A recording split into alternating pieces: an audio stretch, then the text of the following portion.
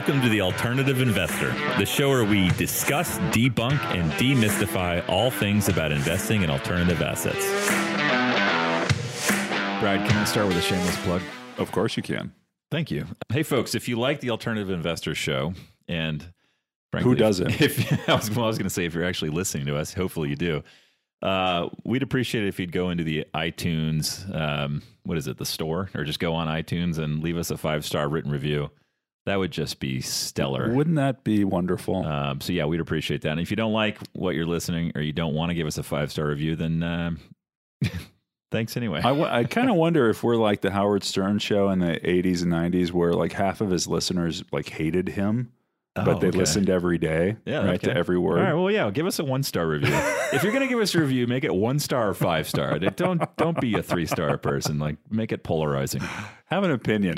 Okay, so today's episode is, I wouldn't say it's like a happy, sparkly topic. Would you, Brad?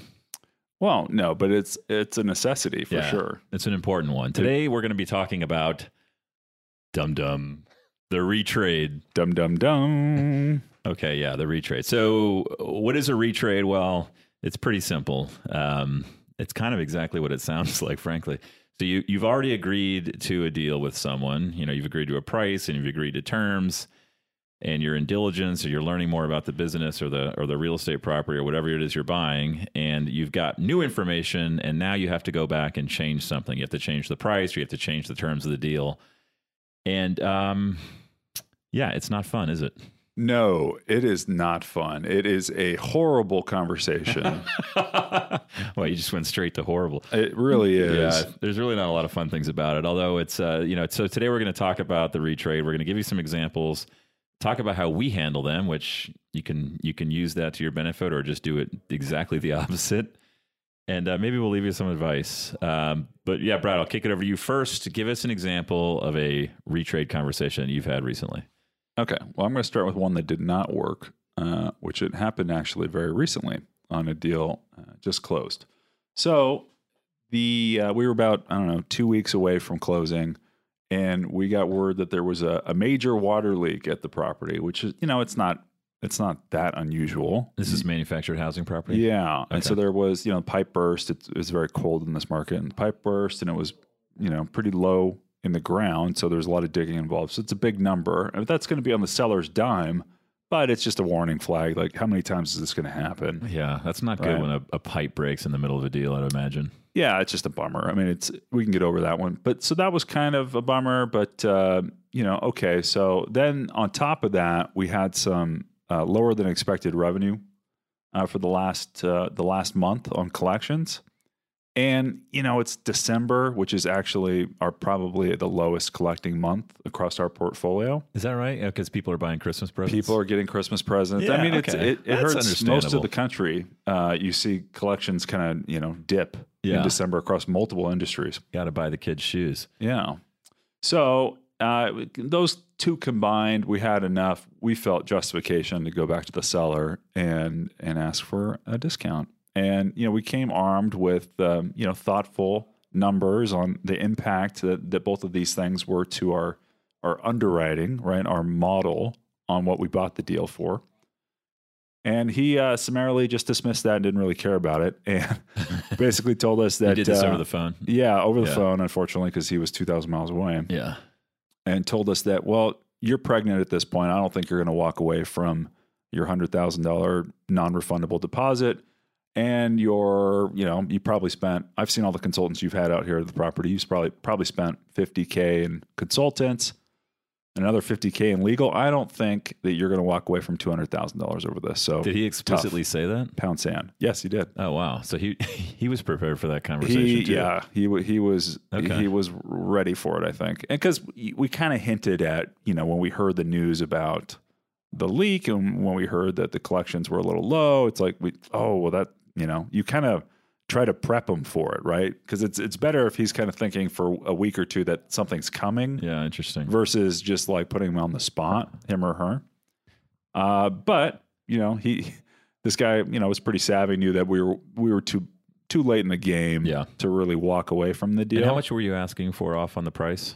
It wasn't a huge ask. We asked for $250,000 Okay. off a $10 million deal. Okay. And you had already put $200,000 into the property in terms of your own, or into the deal on your own capital. And there's a little black magic in arriving at that number. All this is more art than science. You could try to come up with a pro forma that's a discounted cash flow analysis based on the amount of money you would have gotten had these things not occurred in due diligence, right? That popped up. But for the most part, they're going to throw that out the window and just do what feels okay to them. Yeah. Okay. So he said no, and then did you still do the deal? Yeah, we closed today. So we still did the deal. Okay. Well, then there's an example of one where it didn't go your way and you still did the deal, but that's obviously not always how it happens, right? Yeah, and it's one of these things where I think we always would have regretted that. Yeah, we probably should have asked for that 250 because it doesn't hurt to ask, right? Yeah. Well, it's painful to ask. But yeah, it doesn't. True. We still did the deal. There's a psychological benefit to kind of feeling like you tried. Yeah. Cool. Okay. Well, good example. Okay, I'll give you one from the private equity world. My partner and I were looking to buy a software company, and we found one we liked, and we negotiated a letter of intent, and we agreed at a price. It was $35 million. And we got into diligence, and so we're kind of going through the numbers, and the accountants are kind of getting all of the detailed financial statements and looking at the way that the company had done their own accounting. And basically, what happened is it turned out the company was not as profitable as they thought, and so they had purchased a few other companies in a recent period, like I think in the last 18 months, and they hadn't properly accounted for sort of how they combined those companies. And so it was pretty meaningful. I think they thought they had around $4.5 million in profit, and turns out they had really more like 3.5 or maybe a little bit more than that. And so, that was a problem because we had based our purchase price off of how much profit the business had. And so, basically we set up a call with the owners. It was a husband and wife team, great people.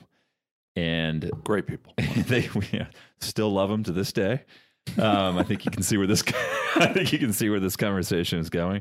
And, look, we had a call with them and we sort of laid out exactly what the accountants had found and how that impacted our returns and to our investors. And we tried to be as sort of clear and detailed as possible. And frankly, that one didn't go our way either. And so I think they were frustrated because they had felt, they didn't realize they were sort of doing the accounting wrong. It was not, it wasn't anything intentional. It wasn't fraudulent. They just, this is complicated stuff. And this was a small business. And so this was all news to them, and they kind of felt like they were being penalized for, what they felt like they shouldn't have even known in the first place. But, it was an 1.5-hour call, and I do think by the end of it, at least, where they felt like they at least understood where we were coming from and what we had uncovered. And, I think they even found it helpful to at least, to have their eyes open a little bit and how they should be accounting for these acquisitions. But yeah, we did not get that deal done. And so this was, it was meaningful enough to us, the ask, that, we weren't going to be able to proceed without it. Yeah. And did they kind of feel like, was there emotion involved? Did they kind of just get set on a number, do you feel like? Yeah. I mean, yeah. So it's definitely emotional as much as you wish it wasn't. It is, right? This is personal. This is their business that they grew and they thought it was worth a certain number. And, we had told them it was worth a certain number. And so they, at the end of the day, we were changing our mind or our position. And how long? Like into the process, how many months or weeks had it? On this one, I think we were about 4 weeks in. 4 weeks in, and how many more weeks did you have till you were supposed to close? We probably would have closed in another 6 to 8 weeks. Oh, okay, so to me, that's pretty early in the process. Yeah, but I mean, we had probably before we signed a letter of intent, we had spent maybe another 4 weeks, kind of getting to know them and getting to know the business and doing some initial diligence. So maybe that's really 8 weeks in, and then for that last 4 weeks, we were talking daily. So just every single day. And, going back and forth, and we were spending almost, basically our full time on it. So yeah, there was, they were pretty, and we had visited them. They were on the East Coast and we had flown out there and spent a lot of time with them. So yeah, it was a pretty big deal. Well, it's interesting in your world. I think it makes sense to do it early because you're not, there could be such a big delta, right? Generally in real estate, we've talked about this in many different different topics, but there's not as much volatility, right? I'm never going to get 50% off. Well, yeah, that's a good point. You're probably not even going to come back and ask for 20% off, right? Yeah, I mean, 10% would be really, really that would rare. Be huge. Yeah. Whereas, that's probably less true in my world, where I think you can uncover information that will swing the price, more than 10% for sure. So, so maybe, I guess that was a good example. Give us your sort of general strategy, or talk to us about like, how do you typically handle these? Like, what's your mindset going into them? What are things that you do to make these kind of go your way as much as possible, or at least ease the pain of them? How do you handle them? So, I do think that most sellers don't really care what you come up with.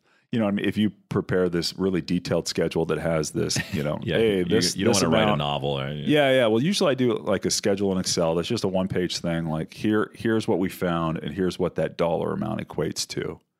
And you kind of give them the schedule, as opposed to being like, hey, I just want $300,000, $500,000 off because I want it. Yeah, you ground it in like factual. Like, hey, this is new information that has come to light. Yeah, as the dude would say. And well, the funny thing is that they, the second they get that piece of paper, they look right to the bottom line. And you want 400,000 off? They don't look at what was comprised of that 400,000. Yeah, you have this whole speech plan, and they just beat you right to it, right? So do you email that to them like 28 seconds before you call them?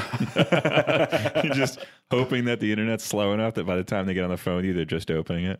Yeah, so I generally will do it. Yeah, like an hour or two before the call, and because you want to be able to let them go through it on the phone with you, so you can talk about each of these line items. But yeah, I interesting. Okay, there's some art to this for sure. But you do email them ahead of time with what you're basically going to ask them for, so they have that information. Yeah, I do. Okay, that's interesting. I do it a little differently. But because you just do it on the phone live. Because I don't know, I feel like people get more emotional if they can't, if you put them on the spot. I'm open to feedback on my strategy for sure. I kind of thought, at least my current thinking is that if you email that ahead of time, they don't necessarily have context and sort of understand the explanation. Maybe I'm overthinking it, but it's usually a little bit more complicated, I think, in some of the private equity stuff that I've seen, where it's like you got to kind of go through the numbers. And I worry a little bit that they sort of jump to conclusions like, oh, this guy's trying to screw me, forget him, I'm out. Yeah. So I don't know. Well, I don't think there is a right answer for this, because I've tried multiple different tactics. One that I try is like, holding off on doing this until both sides are kind of pregnant in the deal. Now, you'd want to do it ideally before you have money that's non-refundable, of course. We didn't have that luxury in the example I gave, but if you're kind of waiting further into the process, you can make the argument that they've committed a lot of time and thought into closing this deal and would rather not start the whole process over, and therefore should be, if they're rational, more willing to take a little bit of a discount versus starting at square one. Well, and it also depends on sort of what you're asking for, right? I mean, if you really are not going to do this deal unless you get what you're asking for, like it's that meaningful, then do it early. You do it earlier, right? Yeah. Whereas if it's like you're still going to do the deal, but you're just, it'd be a lot better for you if you got what you're asking for. I could see waiting till later in the process for that. Yeah, and this actually in real estate becomes a little easier when somebody gets really further along on what's called a 1031, where they then are going to be taking the proceeds of the sale and then putting it into another transaction. Jeez. So it's like when somebody sells their house, right? And they buy another house before they close on the sale. Yeah. Right? So they obviously have to have that sale go through. So there's a little bit of, you can use that leverage. Yeah, that's a good point. And honestly, at least to date, I have not been in that scenario where I just sort of asked for something that was kind of a nice to have, not a must have. So, I think at least a couple of ones that I've had have been a lot, hey, we weren't going to be able to get this deal done. So I generally want to have those as quickly as possible.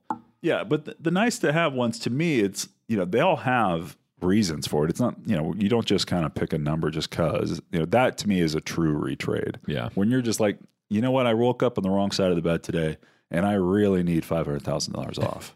Yeah. Like that, and I imagine some people do that, and that's a strategy. Oh yeah. No. So there's a guy that literally just, 2 weeks before closing, immediately asked for 50% off on every 50%? Deal. Yeah. 50%. He just asks. And he gets told no, and he's like, "Well, how about 5?" Well, no. So his tactic, legitimate, is he walks if he doesn't get a big discount off. So he usually doesn't get 50, but lots of times he gets 20. Wow, that sounds super annoying. Yeah. So that guy's got a horrible reputation. But tell me who he is offline, so I don't do anything with him. Yeah. So he still does deals because these random one-off people don't know his reputation, but brokers won't work with him. Yeah.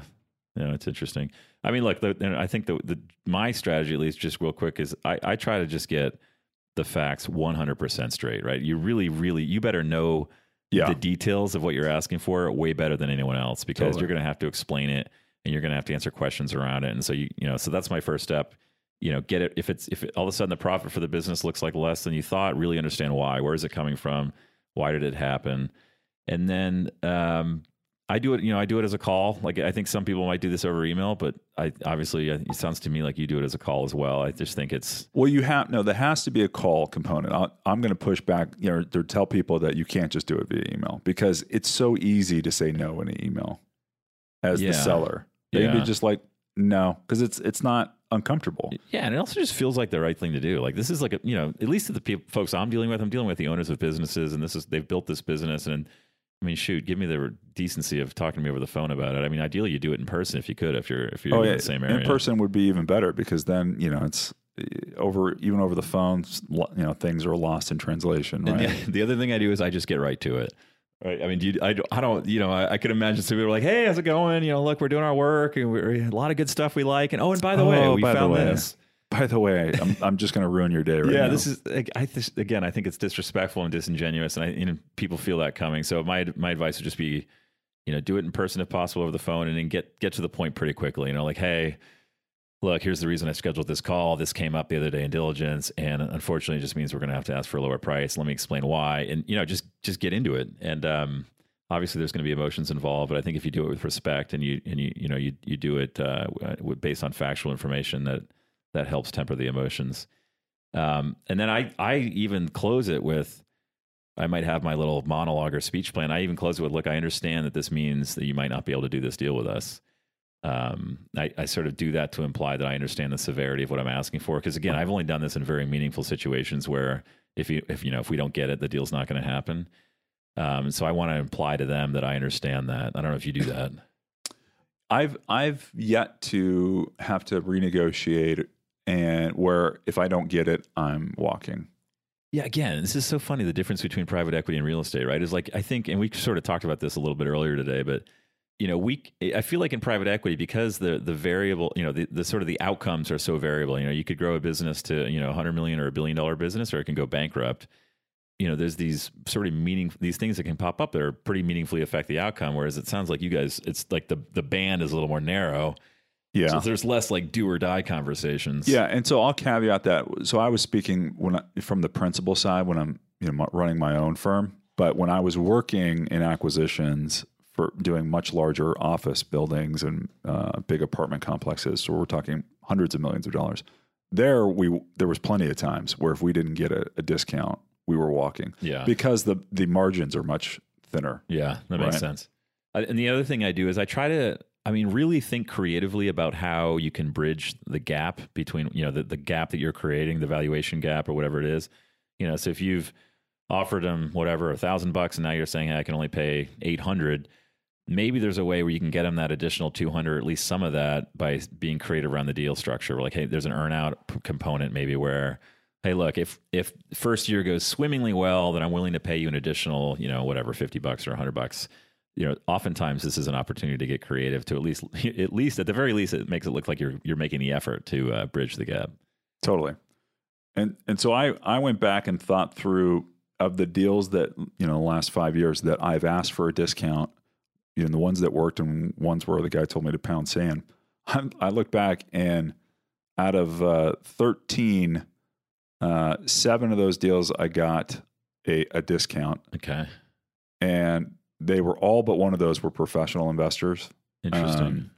That had, maybe 3 parks, 3 properties, and they were selling one. Yeah. And then they had maybe a strip mall or something. Yeah. So they know how the whole they know how the played. game works. Yeah. And then one of them was what you would call mom and pop, one off. And so the vast majority of the mom and pop deals that I've asked for and not gotten, I haven't gotten a discount. They've just said, sorry, tough luck. And I think that's because they don't go through this process. They don't, are not underwriting deals. Right? They do this once. They don't have to sell. They don't have investors that are looking for a return. Yeah. And they probably do have a number in their head, right? They think it's worth, if this park's worth $10 million and it's not worth a dime less. And so sorry. And it's more emotional for them. And I respect that. If you have conviction over what, if you don't need to sell, then I get it. Yeah. And I think, that is what I I guess that's the last thing I would say is that, any advice I have is accept the fact that this may kill the deal. And, you can't be so attached to a deal that you're willing to kind of still get it done if the numbers aren't going to work. So and that's a great point, because that's actually the best negotiation tactic, right? Is actually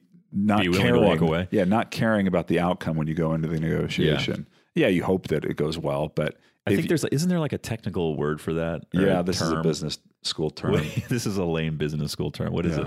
It's like BATNA. What is it? BATNA? BATNA? Best alternative to a negotiated agreement or something like that. Yeah, whatever. There you go. You just if you've learned an one alternative thing today. Yeah, because then you go in and you're indifferent. I mean, in theory, right? You have other options. Yeah.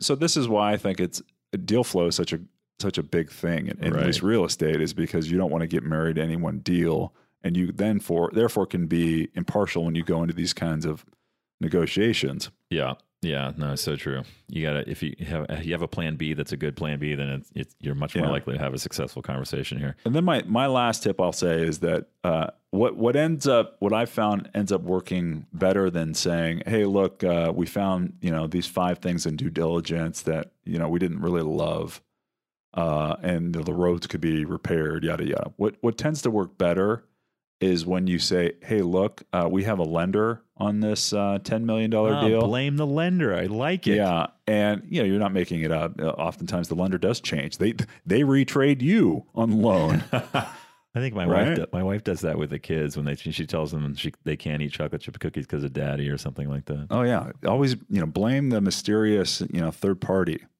Or blame the process. Hey, like this is our process, or this is our policy. Yeah, because then it's easy. It's hard to negotiate. It's hard to counteract that, right? They're always just say, "Hey, look, these guys are writing $7.5 million out of this $10 million deals. We're only coming up with 2.5 of that. Yeah, and they change the terms, and all we have is 2.5 for this deal. So." Do you say my hands are tied here? Have you ever used that line?